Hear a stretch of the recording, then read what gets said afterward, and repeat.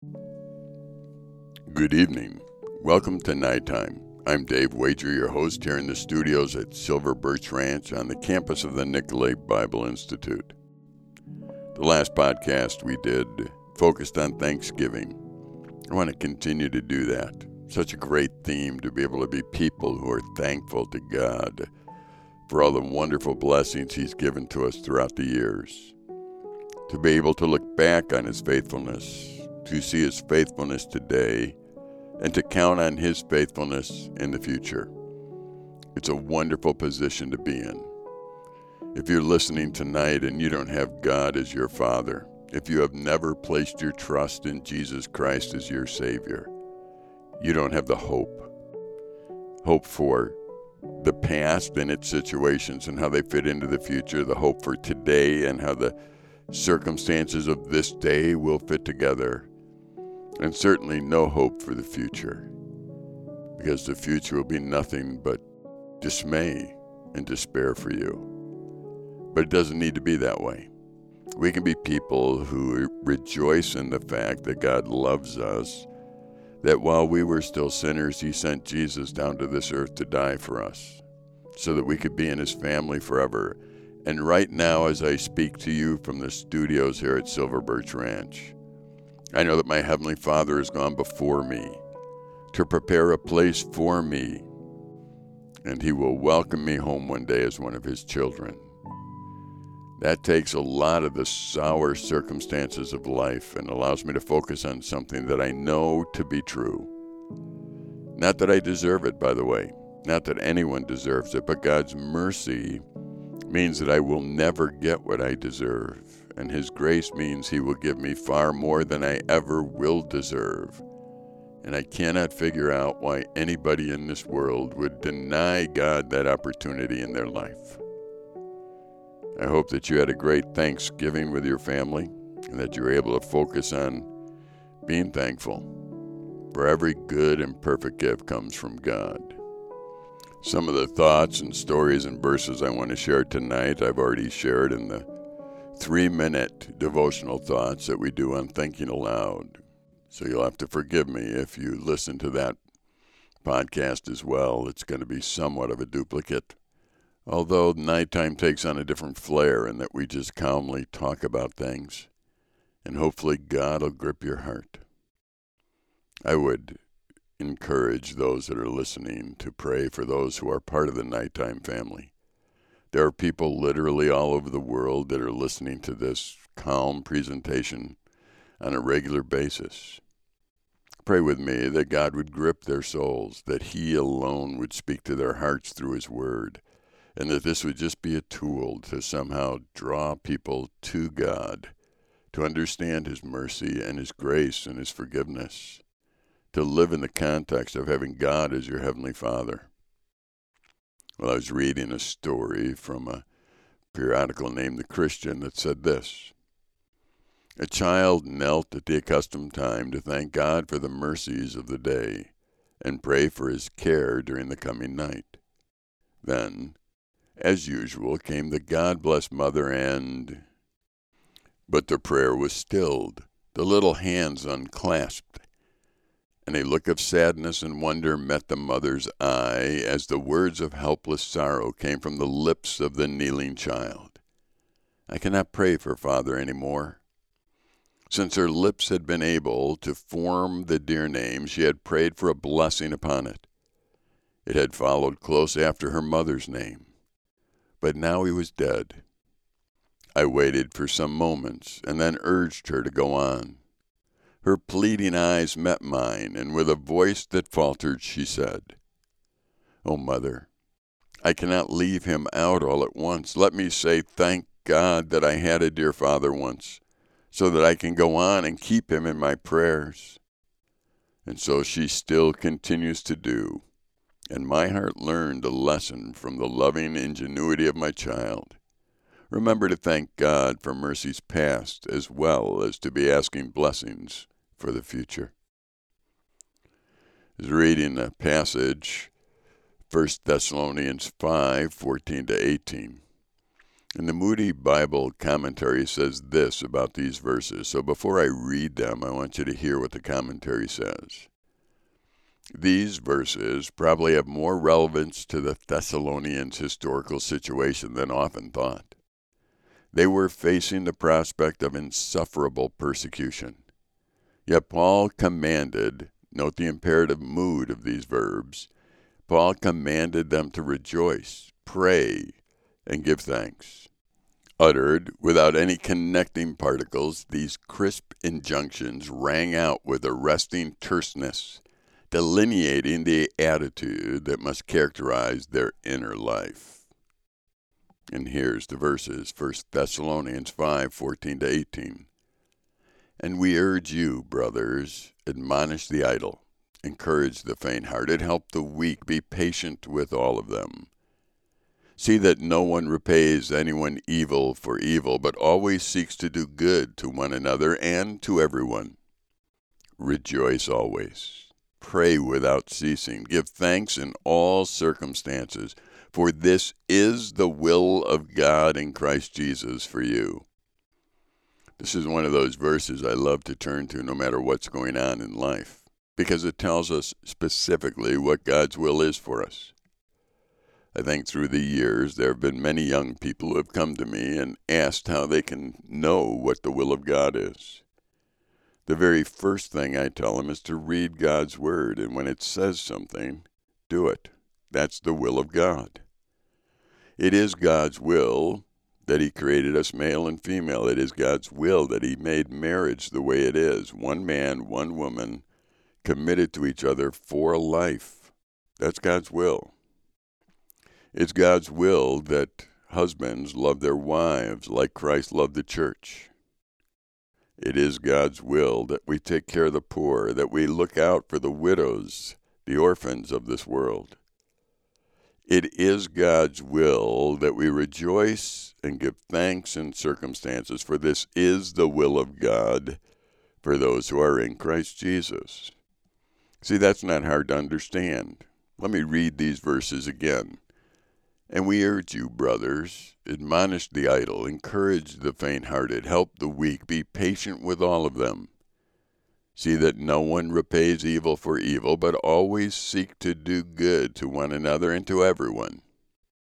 Rejoice always. Pray without ceasing. Give thanks in all circumstances, for this is the will of God in Christ Jesus for you. This verse makes it clear that it is the will of God that we rejoice in all circumstances. Now, these would be circumstances that are beyond our control.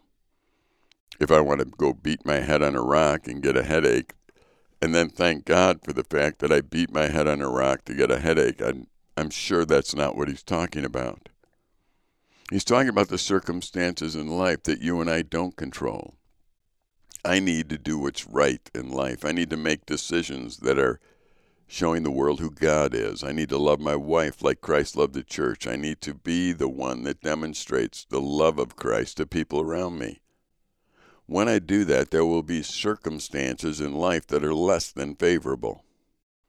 As I look forward to the future, I think there are circumstances that will come up that will be less than favorable in my life.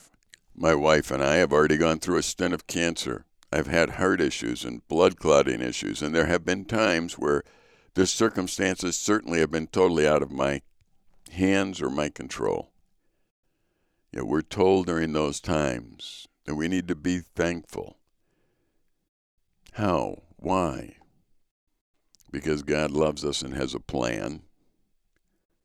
When I'm in a situation that just is tough to go through, I'm never in that situation alone because my God is always there with me, always. Those who are without God, they're on their own. But I am never on my own. Even on the day of my death, I will not be on my own. I don't know the circumstances of that day yet. But I promise you this, I will not be on my own. I will be in the very presence of my Savior. And when my time comes, He will make sure that I am never alone. And I'm thankful for that. Even while I'm ministering on this earth, in this life, it tells us in Hebrews 12 that there's a cloud of witnesses. They're cheering us on. We are not alone. The circumstances of life can eclipse the love and purpose and plan of God. We need to make sure that we never allow the circumstances that we're in to take away the rejoicing in our hearts for the faithfulness of our Heavenly Father. We're told that in all circumstances, it's the will of God for us to rejoice. Let me read these verses one more time. And we urge you, brothers, admonish the idle, encourage the faint-hearted, help the weak, be patient with them all. See to it that no one repays evil for evil, but always seek to do good to one another and to everyone. Rejoice always. Pray without ceasing. Give thanks in all circumstances, for this is the will of God in Christ Jesus for you. In the Moody Bible Commentary, it says to give thanks in everything is not to say that we are thankful for everything, but to look past circumstances and know that all things work together for good. Romans 8:28 tells us, and we know. What do we know? And we know that for those who love God, all things work together for good, for those who are called according to his purpose. There are things in life that we know, and we need to live in the context of what we know, not what we feel. Oftentimes, our feelings, our emotions will alter what we actually live like. What we know should dominate in all situations. Do you ever practice that? Just practicing, making sure that your feelings and your emotions don't control you? I think it's a good practice. I don't think you should pat yourself on the back for doing it, and you can certainly become legalistic with those things, but I do think you should practice saying no to yourself, saying no to your feelings, your emotions.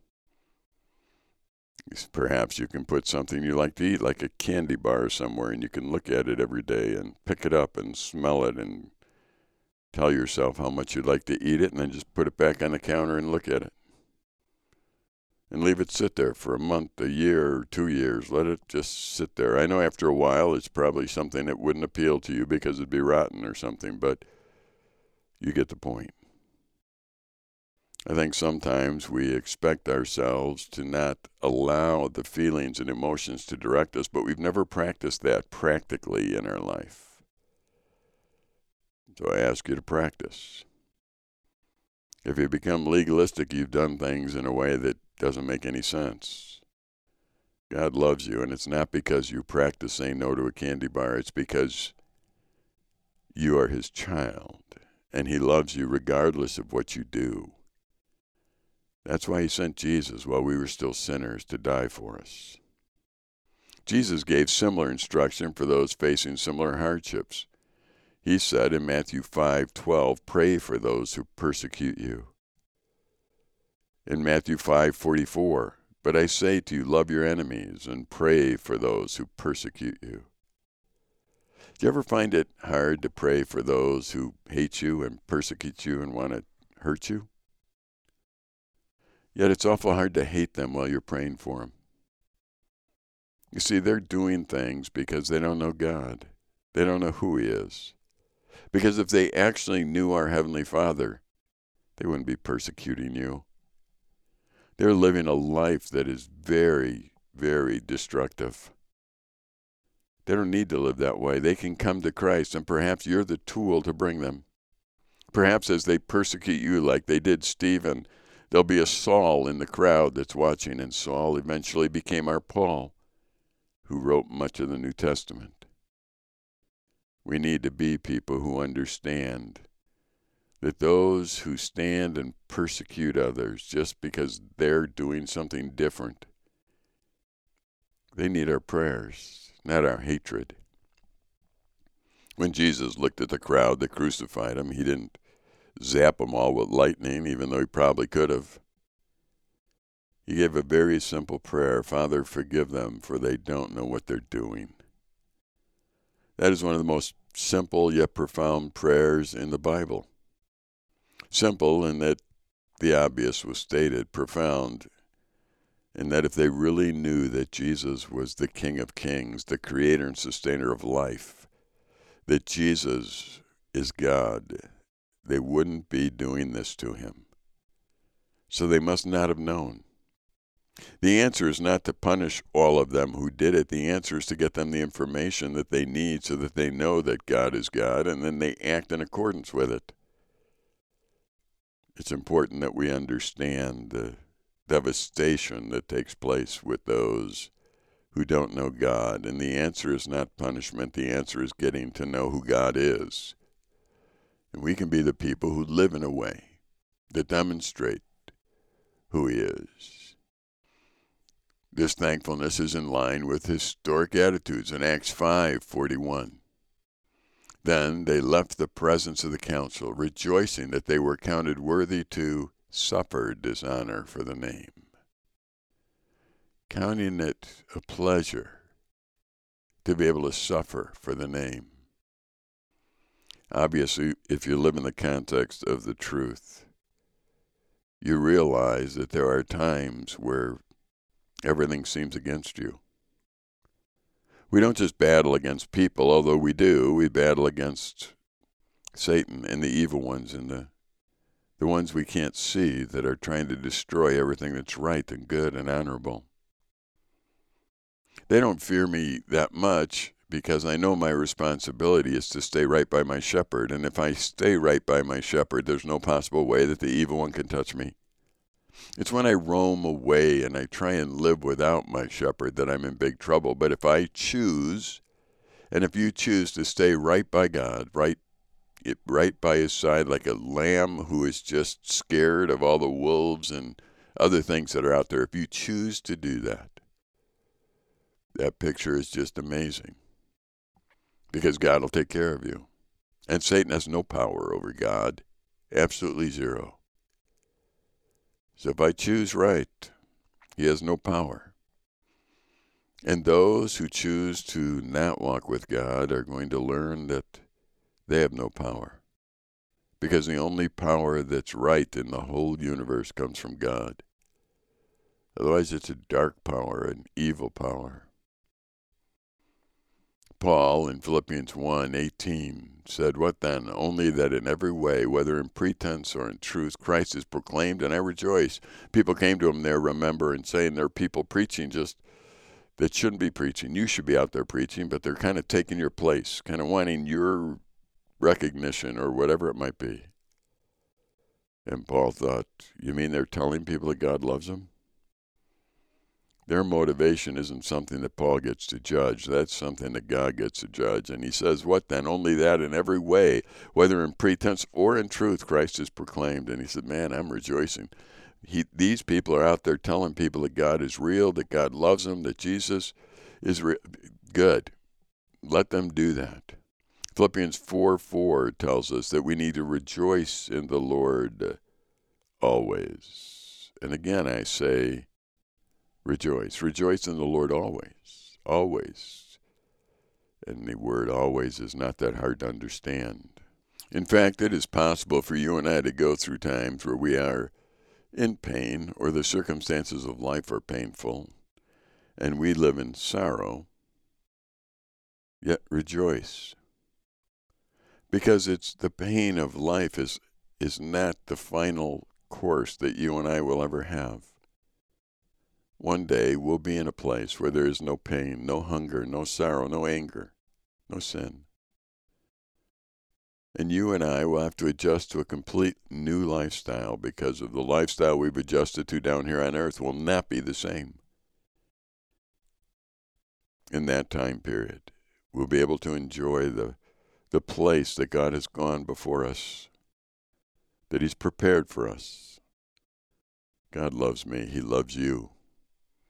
And we need to be thankful for the fact that our lives are not accidental blobs of protoplasm here on the earth, but that we get to live purposefully and get to look forward to what the future has to bring us.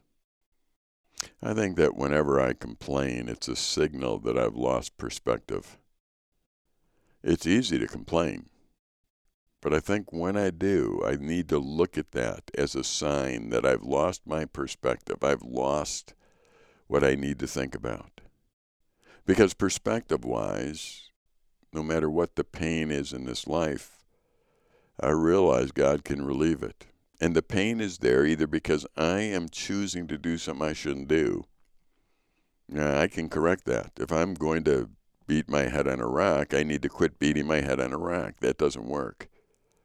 If I beat my head on a rock and then complain and talk to God about how rough life is because my head hurts, that's not God's responsibility. He's given me a choice. And if I use my choices in ill-fitted ways, then I need to correct the choices I make. If the pain in life is because of my choices, I need to make better choices. However, there is an awful lot of pain that comes in life that we're not in charge of. I struggle sometimes with arthritic joints. I've struggled with several operations on my hips. I have an artificial hip on one side. I struggle with my shoulders working right. I've struggled with my heart working right. I've struggled with blood clots in my legs and lungs. These are not things that happen to me because I choose to have them happen. I don't know why they happen to me. Sometimes they just say they're genetic, meaning you just have it happen.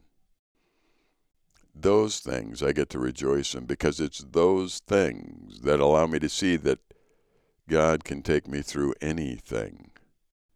The cancer that my wife has gone through was not pleasant to go through, but I was never alone, and I rejoiced in the fact that God was with me and with her the whole journey and continues to be.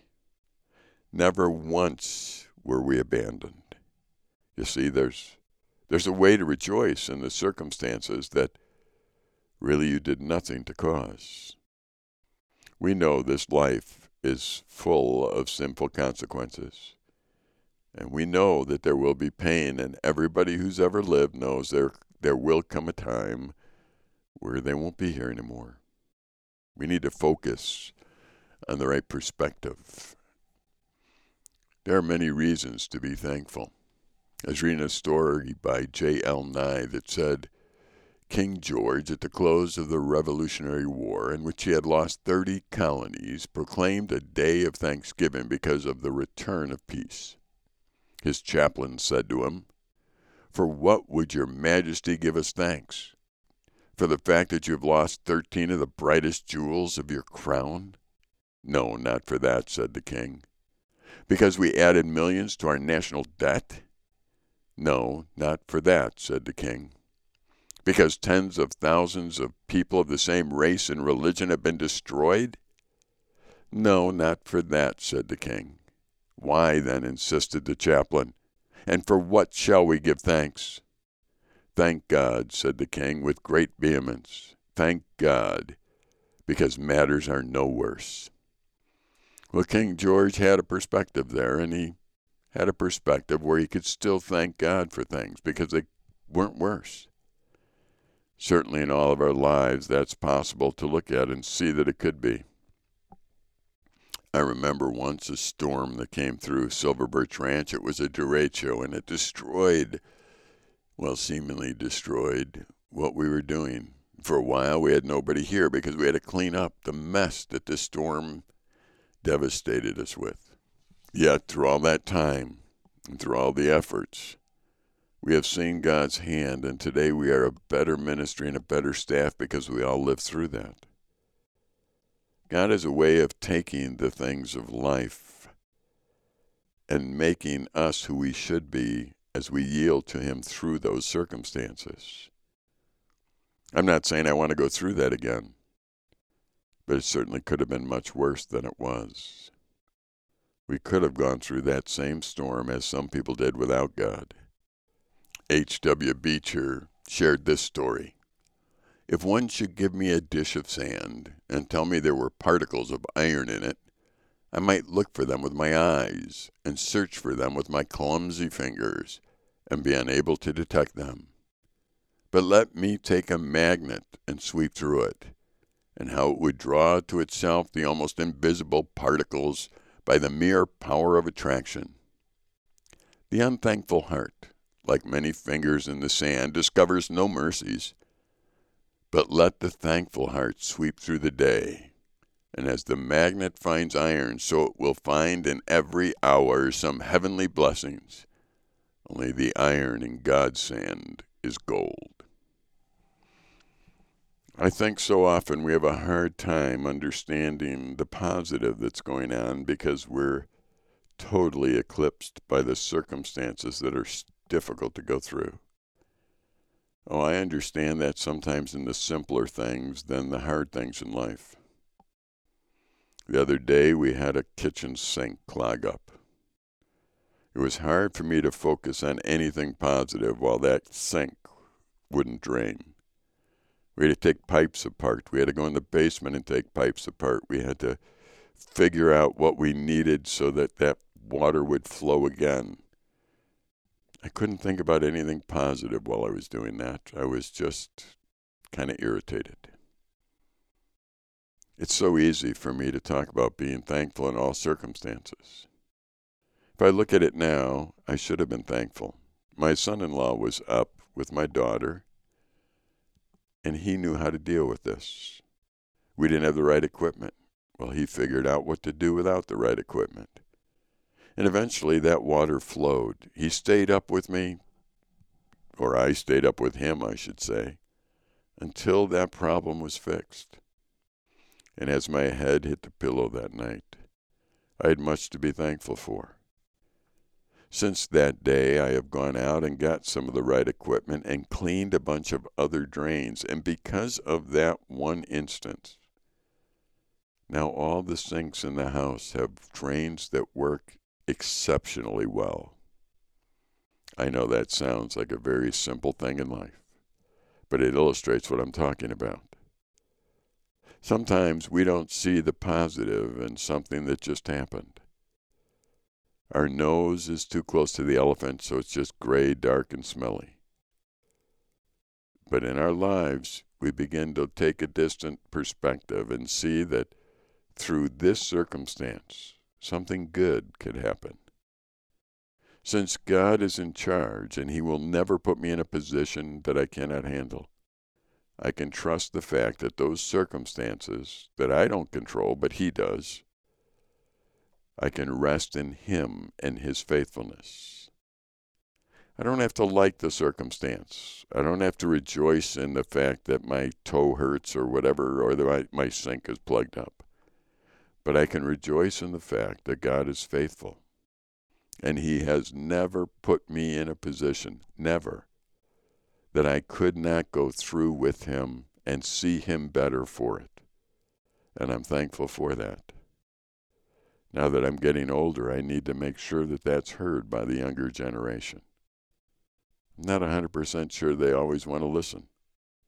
But I'm not sure that I always want to listen to God when He teaches me things either.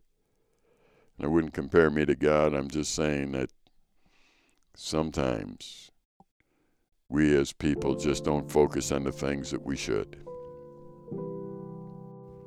I am thankful for you as a listener. We're getting listeners from all over the world for this. I don't know where you're listening from or what time you actually listen to this. But I do hope you know Jesus as your Savior and God as your Father. And you can be thankful that we will have an eternity together with Him. For if He's your Father, He's gone to prepare a place for you. And we can rejoice that there isn't a circumstance in this world that is wasted, that He will use it to teach us more about who He is and His faithfulness. I'm Dave Wager here in the studios at Silver Birch Ranch on the campus of the Nicolay Bible Institute here in northern Wisconsin. Good night.